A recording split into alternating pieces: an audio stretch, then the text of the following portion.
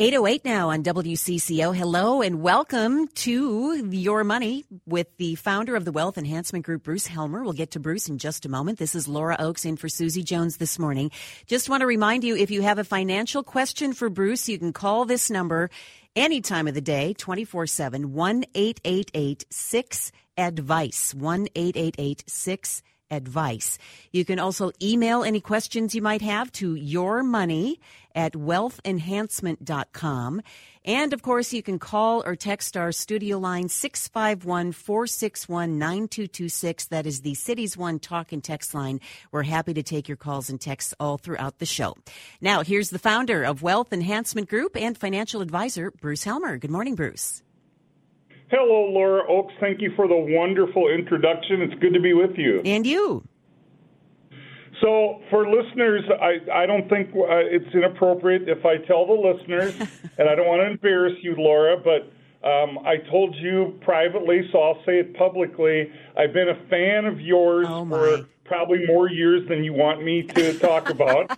And you and I have become good friends over the years, so it's great to do the show with you today. We have, yes. I was excited to get the opportunity to fill in today. I think this is going to be fun. Yeah, so you jump in whenever you have a question, and I'll do the best to address whatever questions you have. And some of the things you think of might be things that listeners think of as well. But, of course, we always encourage their participation also. Laura, today I wanted to talk. Oh, and I'm sorry. Peg Webb is getting a well-deserved day off today. She'll be back with us next week. I wanted to talk today, and I actually talk about this pretty frequently, but I don't think I can talk about it too often because I still get questions and comments that lead me to believe that my message is not sinking in all society. People out there listening today, and even people that call us up that consider engaging our services, always want to talk about where should they put their money? What should they be investing in? Should it be ABC stock, XYZ fund? Where should I put my money right now? Should I be buying commodities? Should I be buying gold and silver? And they're focused on what they should invest in. And I try to coach people all the time, and again, I think I speak about it fairly frequently, that the financial strategies, the methodologies that we use are going to be far more valuable for most people than the investments that they select. Now, I wouldn't expect to get away with a statement like that without being able to back it up a little bit. So here's an example, just to start, a nice, easy one to start with. Laura, I think you probably know what a Roth IRA is, correct? I do. Okay, so for listeners that don't know, a Roth IRA, and we could also include traditional IRAs in this discussion, but let's focus on Roth just for a second. A Roth is a Roth IRA. I make a contribution into it, and I don't get a deduction or any immediate tax benefit for my contribution. It's what we call an after-tax dollar. So I've already paid taxes on the money that I invest. But if I allow that money to stay there for at least 5 years or until age 59 and a half, whichever is longer. So if I invest at 50 and now I'm 55 and I say now I can take a tax-free withdrawal, nope, you're not 59 and a half yet. Or if I put money in there at 58, now I'm 59 and a half, I say I can take a tax-free withdrawal, nope, you got to give it 5 years to age 63. But 5 years or age 59 and a half, whichever is longer, I can take my gains out of there completely tax-free. I don't have to pay any taxes. A lot of people, I think, still think of a Roth IRA or a traditional IRA as an investment. So, for example, someone might say, what's wealth enhancement paying on their Roth IRAs right now? And I'm like, well, it depends upon what we invest in, because the Roth IRA is a strategy or a tactic, a methodology. It's not the investment. What I put in that strategy could be individual stocks and bonds. It could be funds, stock funds, bond funds, real estate funds. It could be a money market. Heck, it could be a passbook savings account at the bank. So the return on investment that I get is going to be driven by the investment itself. But whatever that return is, if I let it stay in that Roth for at least 5 years or until age 59 and a half, whichever's longer, I don't pay any taxes on those gains. So if I think I found the best investment in the history of the world and I think I'm going to get double-digit rates of return, but that investment is in a taxable account, I'm going to get a 1099. I'm going to pay taxes every year. I'm going to pay taxes when I sell it, and I'm going to have to pay long-term capital gains on the difference between what I bought it for and what I sold it for. And whatever that rate of return is, the gross rate of return, the net return that I get to keep is going to be netted down by the taxes that I pay. So just to make the math simple, if I get a 10% rate of return, hypothetical 10% rate of return, my net after-tax rate of return might be 7 or 7.5. But if I put that same investment into a Roth IRA and I don't have to pay any taxes on the gain, I get to keep the whole 10%. That's what's significant. The investment that was, in and of itself, yes, picking good investments matters, but the strategy of the Roth IRA is what greatly enhanced my net return on investment because I avoided the taxes. Reducing taxes is one of the most efficient ways that we can enhance our clients' net return on investment. So that's just a real simple example. Roth IRA, most people listening probably know what it is. Many of our listeners probably have one. And it's a great strategy because if you use it right, you can avoid the taxes. Now, I also mentioned traditional IRA. The difference there being I actually get a deduction for my contribution. So again, same example. I've got the best investment ever in the history of the world, and I can own it in a taxable account, or I can put it in an IRA and get a deduction for my contribution that reduces my taxes the year that I make the investment. Then I defer the taxes, or I don't pay any taxes on the gain. I don't get a 1099 every year, but then I do ultimately pay the taxes when I withdraw money out of there, but I'm still going to net more by getting that deduction and deferring or delaying the tax than if I pay taxes fully and immediately. So Roth IRA and IRA are examples of strategies, and it's why I say that the strategies are going to be more important to your ultimate result than the actual investment that you make. Yet, in my experience, so many people are still focused on what should I buy? Where should I put my money? Is it a good time to get into the market? Is it a good time to get out of the market? And most of the time, those things are not going to matter nearly as much as strategies. Let me give you some other examples. We talk a lot on this show, Laura, about Roth conversions. And what we mean by that is, let's say you're somebody that has a traditional IRA or a traditional 401k, and we come to you, or you come to us, we work together, and we look at taking withdrawals or distributions from your traditional IRA, paying the tax, and putting the balance into a Roth. And sometimes when we show that to people, they're instantly like, well, no, I don't want to do that. I'm going to have to pay taxes. I'm going to have a bigger tax liability this year if I do that.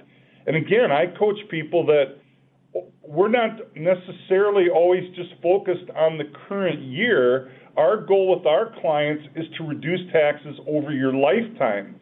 And sometimes it's better to pay a little bit more in taxes in the short term if we pay a lot less in the long term. And a Roth conversion might be an example of that. We shift money from traditional IRA or traditional 401k, get it in the Roth. There's a cost to do that. But now when it goes into the Roth and it grows into the Roth and there's no future tax due on that money, the net tax I pay over my lifetime can actually be considerably less despite that short-term cost or tax that I have to pay to get it there. Another example, strategies. Again, it's one I've talked about on the show before. We talk about rebalancing. Now, Laura, I think all the listeners or most of the listeners probably understand, or they would tell me that they understand, that when it comes to investing, you want to buy low and sell high.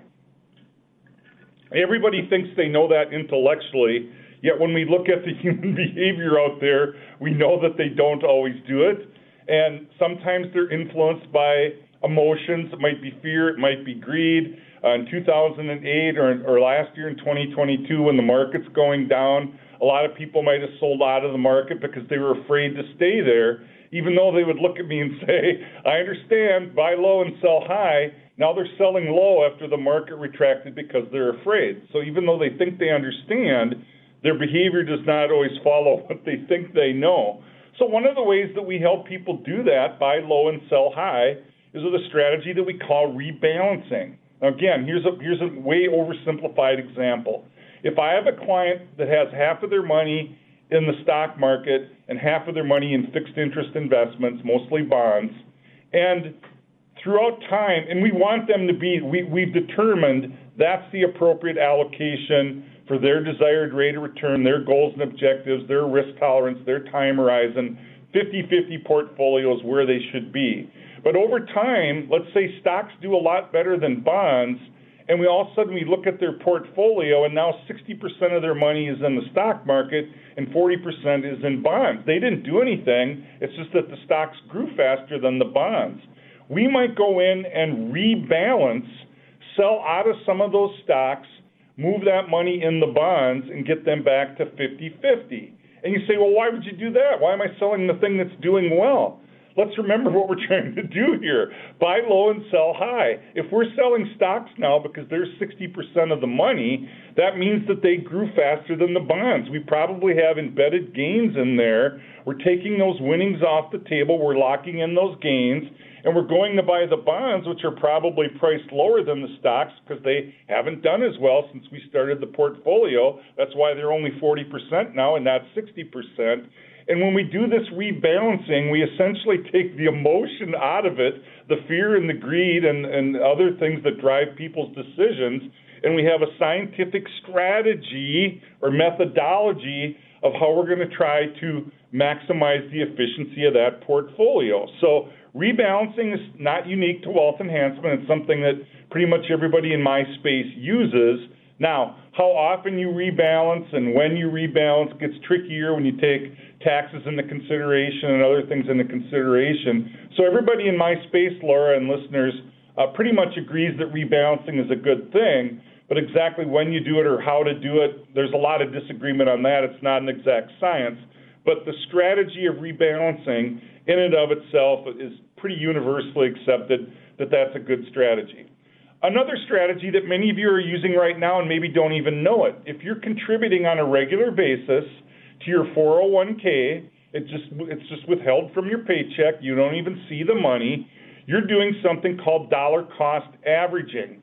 You're putting in the same dollar amount or over the same time frame over a prolonged period of time, and you're buying into those investments at a variety of different share prices. Now again, when people make decisions based on fear, so a lot of people in 2008 and probably a lot of people listening last year in 2022 when it was a bad year in the market, they maybe not only pulled their money out of the market, but maybe they stopped contributing to their 401k plan because they said, why would I put more money in this rotten market that's going down? I'm putting good money after bad. Why would I do that? Well, what you're doing is you're buying low. The market went down. You're making the same dollar amount contribution with every paycheck, and you're now actually buying more shares of the investment at a lower share price, which is exactly what you want to do.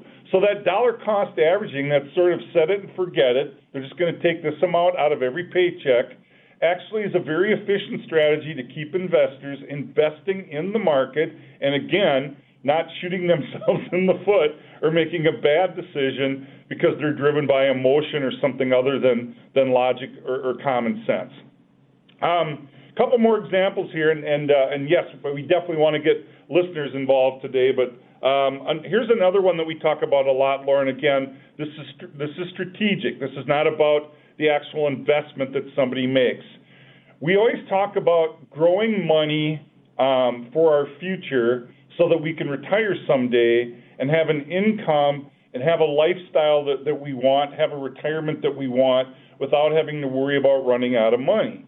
Now, again, this is a slight oversimplification for the purposes of a radio show, but if I'm somebody, young like you are, Laura, in my 40s or 30s and I have a long time before I'm going to retire, you're probably focused on growth, and you should be. You want to grow your portfolio or your retirement plan, whatever it is. You want to grow it as much as you can until you retire. But as you get closer to retirement, the priority probably changes, or it should, from growth to preservation. Now my time horizon is shorter. I want to lock in and preserve those gains I've had over the years. I don't want to go backwards at this point in my life.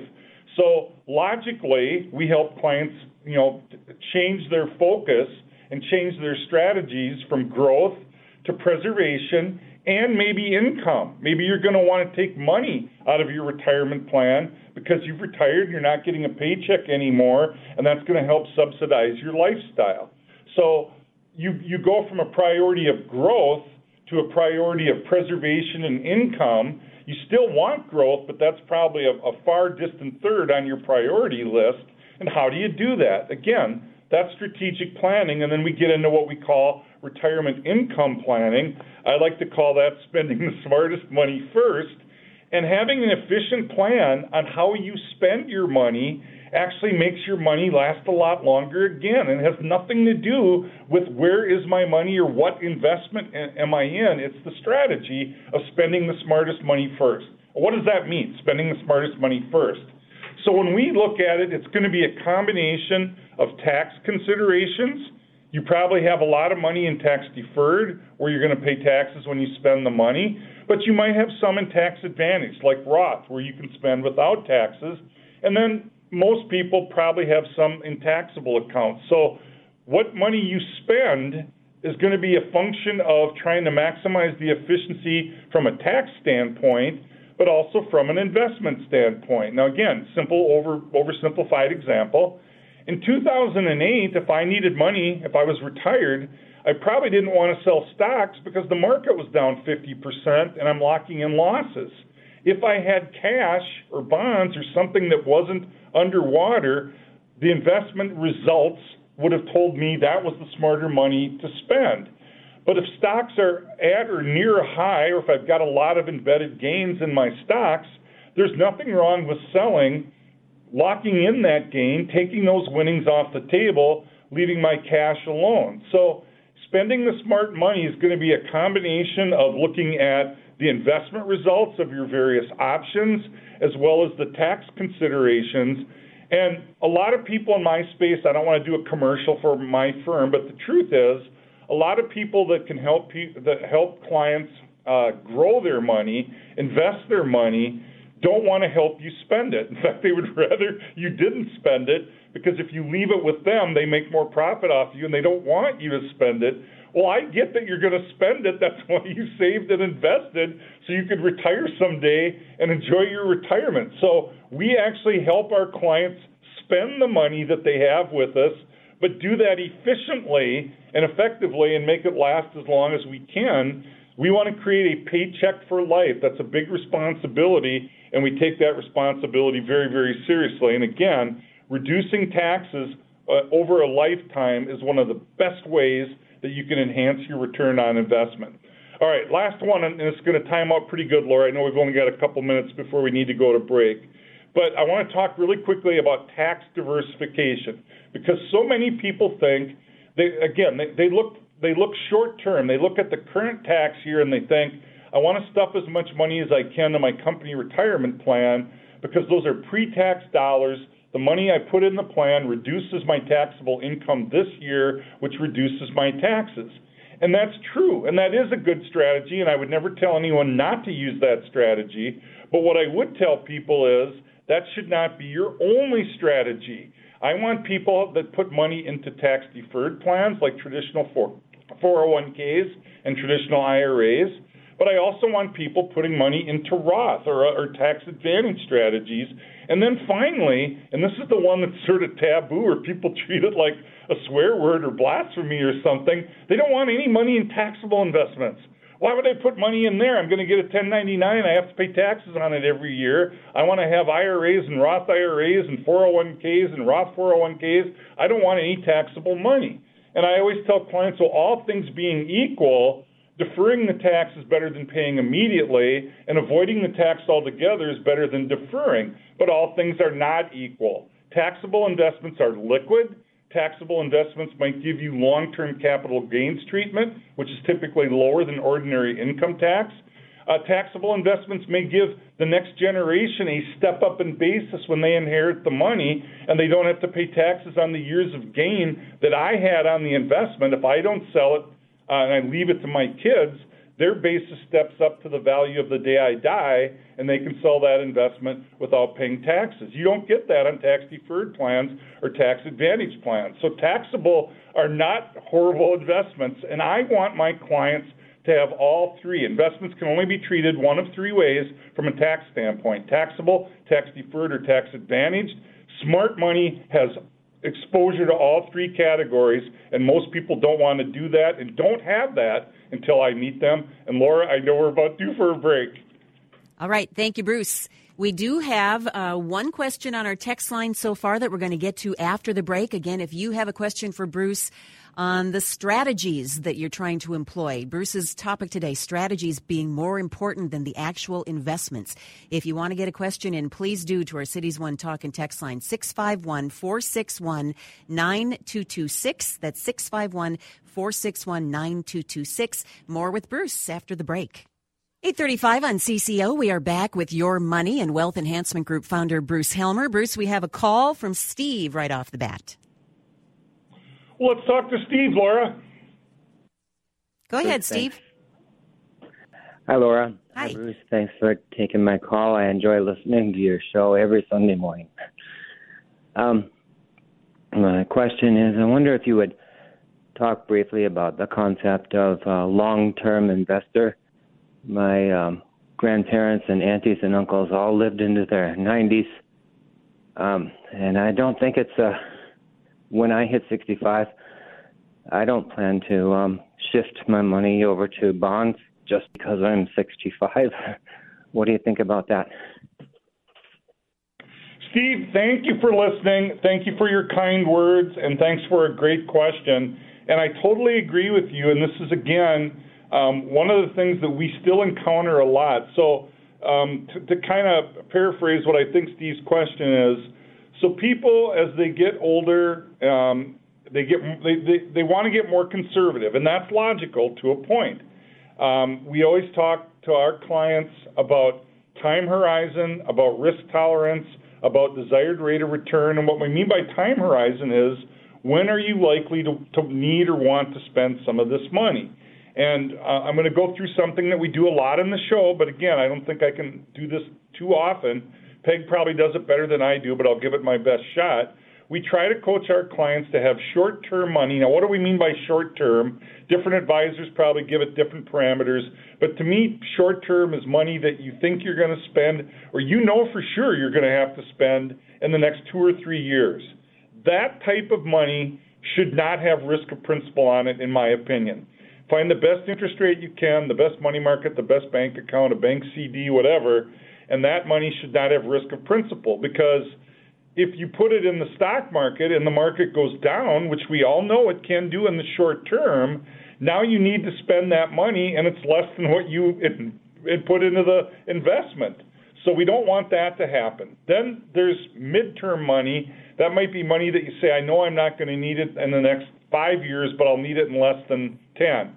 I'm 59 years old. I'm going to retire at 65, and when I do, I'm going to start to pull money out of my retirement plan. That 6-year money should be invested, in my opinion, the bulk of it, in a broadly diversified portfolio, which does include stocks and bonds, and maybe some other alternative asset classes like gold and silver and other precious metals, oil and other commodities, real estate, and so on. A broadly diversified portfolio like that could certainly retract in the short term. 2022 is a good example. Almost all asset classes were down in 2022, but that doesn't happen very often.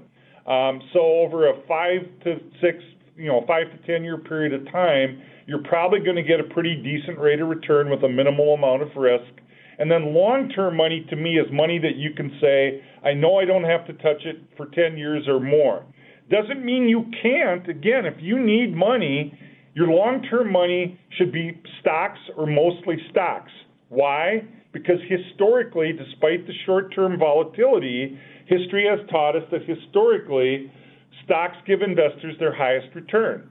So we want the long-term money mostly in stocks, but if we need money and it hasn't been in there 10 years yet, but we've got a lot of embedded gains, we might say, let's sell some stocks and lock in those gains and take the winnings off the table. And you might say, well, wait a minute, it hasn't even been in there 10 years. And I would say, I know, but it's never a bad idea to take winnings off the table, and I'd rather do that than waste your cash right now when we don't need to. The cash is there so that you never have to sell stocks at an inopportune time. I go back to the first half of the show and what I call my smart money strategy or retirement income planning. The cash is there, so I didn't have to sell stocks in 2008 when the market was down. So I didn't have to sell stocks in 2022 when the market was down. I can use my cash. So the short-term, mid-term, long-term money, this isn't just a hypothesis in a financial education course. This is real-world stuff. I've been doing this for over 40 years. I've seen this work countless times, and it always works. It's never not worked. It worked in 2008. It worked in 2022. I do this in my own life. So, Steve, back to your original question. Yes, 65, should you be more conservative than 45? Yes, probably. Should you put all of your money into completely safe accounts in the bank? Probably not, because then you run the risk of not keeping pace with inflation and or not getting enough return to make your money last as long as you do. So when we do financial forecasting for our clients, we might assume they live to age 100 or so, and we want their money to last as long as they do. And if you get too conservative and have too low of a return on your investment, and we show, well, look, you're going to run out of money at age 79, that risk of running out of money, to me, is a lot more frightening than the short-term risk I take with market volatility, especially if I know I can set that aside and not worry about it. So again, I know I keep hearkening back to 2008, but I know everybody remembers how bad it was in October of 07. The Dow was trading at a little over 14,000. By March of 09, it was like 65 or 6,600. It was down 60% over an 18-month period of time, and everybody was freaking out. And so were my clients. I don't mean to imply that I was above the fray. I had nervous clients also. But at review meeting after review meeting, I said, look, you have less money now than you did in 2007, but it's mostly in what we call your long-term money. And we agreed that was long-term money. You weren't going to spend that this year anyway. Let's spend your cash. We've still got the cash that we carved out for you. You can still snowbird and go to Florida or Arizona for the winter. You can still tithe to your church. You can still gift to your kids. Nothing has to change. It's just that we're not going to sell the stocks till the market recovers, which it ultimately did. The Dow went from 14,000 to 6,600. Today, the Dow's at over 34,000. Historically, stocks have always come back from their lows, and there's no reason to believe that that won't always continue. So again, stocks for the long term, not for the short term.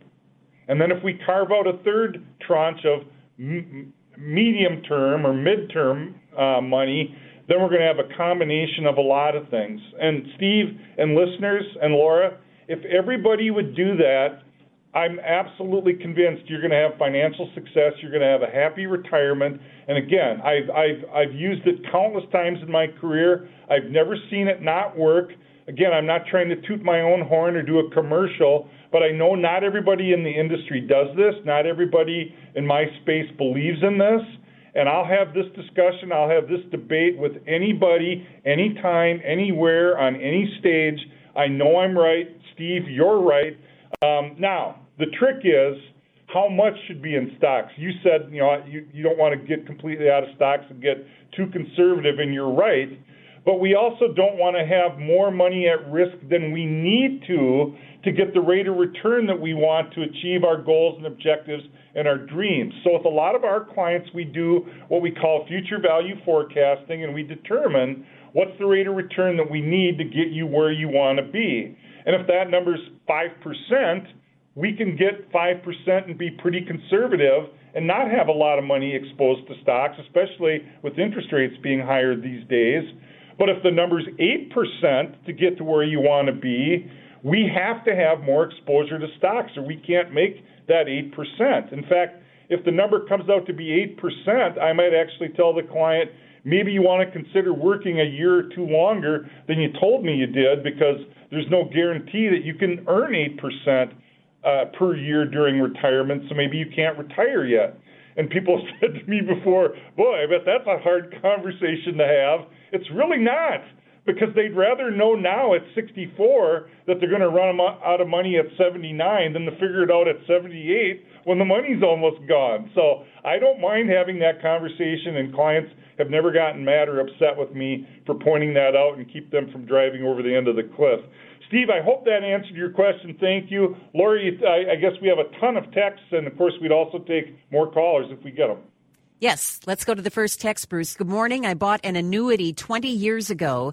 The funds were invested in an aggressive growth stock fund with Pacific Life Insurance Company. I'm wondering if I can take losses from my regular equity account and apply them toward the gains from the annuity.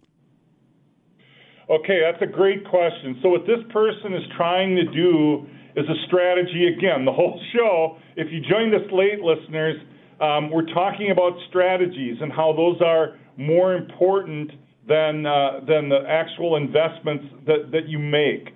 So what this texter is trying to do, Laura, is use a strategy that we call tax loss harvesting, or basically we take gains that we would have to pay taxes on, and we offset that with losses to try to minimize the tax. Now, the first problem is we never want anyone to end up selling an investment at a loss. Now, it does happen, and we will use that strategy, but I always tell clients that complain about the taxes that they have to pay on their gain, I always say, look, you'd rather pay taxes because you made money than to deduct a loss because you lost money. But yes, we can use those two things to offset each other, but it doesn't work with an annuity. And for listeners that don't know what an annuity is another type of an investment.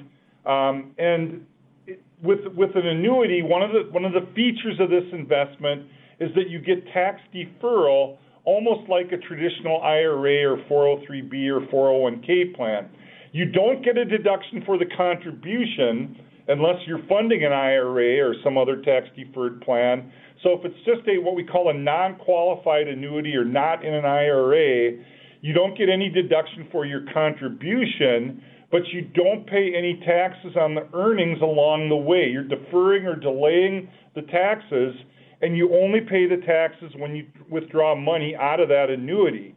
But unfortunately, when you do make a withdrawal, an annuity, if it's not in an IRA, it's assumed to be that the earnings come out first. In other words, if I put $50,000 into an annuity and now it's worth $75,000, I can't withdraw $25,000 and say that's half of what I put in. I don't owe taxes on that. It's assumed to be the earnings first until I get to my basis or my contribution. Then that part is not taxed. I'm only taxed on the gains. But on an annuity, just like an IRA, it's going to be ordinary income taxes, not long-term capital gains. And that strategy of trying to use one to offset the other doesn't really work with an annuity. If I had a lot of different stocks or a lot of different mutual funds, then I could do that. If my mutual fund ABC is up, but XYZ is down, and I sell ABC and XYZ, that loss on XYZ can offset the gain on ABC, but it doesn't really work using an annuity. Sorry. Okay, another text, Bruce. If you convert an IRA to a Roth IRA, do you ever recommend to pay the tax out of the conversion account instead of cash? Yeah, you can't do that. I appreciate the texter's creative thinking, but you don't get to do that. So when we look at Roth conversion, the first thing we look at is what is the tax consequence of doing the conversion now? So a lot of times if somebody's still working and they're in a high tax bracket, the cost of the conversion makes it not worth it yet. It may be worthwhile later when your income is down, when you're retired and you're in a lower tax bracket, but we may not recommend any conversion at all right now if you're going to have to pay 32% or some high tax rate. Then if we do recommend a conversion, So in addition to looking at the tax rate, then we look at what is the time horizon that you can hold it in the Roth, because it takes a certain period of time of that tax-free accumulation to offset the short-term cost of the tax that you paid to get it converted from the traditional IRA to the Roth IRA. And then the third thing we look at is, do you have the economic wherewithal to pay that tax, and it can't come out of the withdrawal or the conversion. It's got to be other money. So, I've told this story on the show before. I always talk about how Roth conversion analysis at Wealth Enhancement is sort of standard operating procedure. We always look at it. And I had a client come in one time for their review meeting and had listened to me say that on the show. And they said, "Well, you didn't ever do a Roth conversion analysis for me." And I said, "Oh, well, how do you know we didn't?" He said, "Well, you never said anything about it." And I said, "Well, that's because we don't recommend it for you right now. We did the analysis, not making that recommendation right now, so I didn't bring it up. If I thought you should do a conversion, then I would have brought it up. But we did the analysis." So great idea, Texter. I like your creative thinking. We can't do that, though. Okay. Laura? Yep. I am a widow and will turn 70 next year. I live very comfortably on the income I am currently receiving. I have a pension plan that I must start using at that time. I don't need the money and wonder if I should roll the lump sum over to an IRA or what else could be done with it. Great question. So, first of all, congratulations on the fact that you still have a pension, because we are seeing traditional pension plans less and less often. A generation ago, 2 generations ago, pension plans, or the technical term is a defined benefit plan. Those were very, very common, and they're becoming less and less. They've largely been replaced by defined contribution plans, or 401ks, 403bs, so forth. So you know how much you're going to put into the plan. You don't know how much you're going to get out. On the pension, you knew how much you were going to get out, or the defined benefit. So an old pension plan is a great benefit to have, and whether or not to take installments or a lump sum is always a tricky thing to determine. So we can do that analysis, and I will tell you, Texter, that the vast majority of the time, if you have a lump sum option, that is going to be more favorable to you. Now, a cynic might say, "Oh, you went to Helmer at Wealth Enhancement to get a pension analysis, and they told you to take the lump sum and invest it with them." Of course they did, because it's good for them. It is good for us, okay? That's the elephant in the room. That's good for us. But I'm a fiduciary. I don't give somebody advice just because it's good for me if it's not good for them. So we do an analysis and we say, what is the monthly income or the annual income going to be if you take the installments versus what we think we could get if we took the lump sum and invested it? And some of the other advantages of not taking the installment is, does the pension plan, is it fully funded? Can they do what they say they're going to do? A pension is not going to have cost of living adjustments. That income is going to be a fixed income. If you take the lump sum and we get a decent return, we might be able to increase your income or have more variable income. But to anyone that would say, "Oh, you probably look at every pension plan and say take the lump sum," it's not true. Sometimes the income that the pension offers is so good and so high that I don't know that we can do better, or I don't think we could do better by investing the lump sum, then I would certainly tell that person to take the pension plan. The other part that can get tricky, and probably not for this texter, Laura, because she said she's widowed, but if you're married, the pension options might be, and again, oversimplified example, you can take a lifetime income option if you're the employee of the company and it's your pension. And let's say that's $1,000 a month, but if you predecease your spouse, they get nothing. The pension stops. So most people will take some sort of reduction. Maybe they'll say, "Okay, well then give me $750 a month instead of $1,000, but when I die, my spouse will continue to get $750. So you'll take a joint and survivor income option, and there's usually a variety of different ones of those. So when we do the pension analysis, we look at the strength of who's providing the pension. Is the pension fully funded? We look at the amount of the income. We look at the various options. We determine if you are going to take the installment payment, what's going to be appropriate for your situation, and then we compare and contrast that with what if we took the lump sum, had a tax-free rollover into an IRA, and what kind of rate of return would we need to get to be able to provide more income, and do we think we can achieve that return or not? That's basically the analysis. It's not an exact science. It never is, but we can absolutely help people probably maximize that benefit. Laura, do we have time for one more? We do if you do. Okay, I own a farm that was gifted to me by my parents due to the low inheritance rules at the time, and their trust would have been over that as well. Rules have changed, but you do what you can when the rules are as they are.